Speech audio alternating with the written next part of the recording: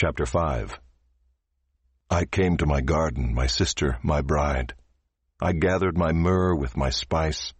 I ate my honeycomb with my honey. I drank my wine with my milk. Eat, friends, drink, and be drunk with love. I slept, but my heart was awake. A sound! My beloved is knocking.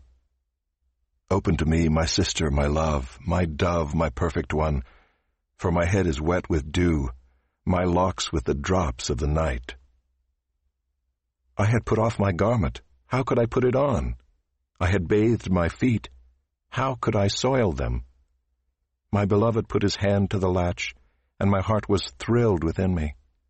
I rose to open to my beloved, and my hands dripped with myrrh, my fingers with liquid myrrh on the handles of the bolt. I opened to my beloved, but my beloved had turned and gone. My soul failed me when he spoke. I sought him, but found him not. I called him, but he gave no answer. The watchmen found me as they went about in the city.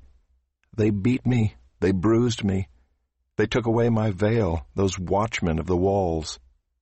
I adjure you, O daughters of Jerusalem, if you find my beloved, that you tell him, I am sick with love. What is your beloved more than another beloved, O most beautiful among women? What is your beloved more than another beloved, that you thus adjure us? My beloved is radiant and ruddy, distinguished among 10,000. His head is the finest gold, his locks are wavy, black as a raven.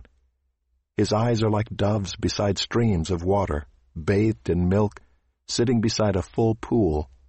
His cheeks are like beds of spices, mounds of sweet-smelling herbs. His lips are lilies, dripping liquid myrrh. His arms are rods of gold set with jewels.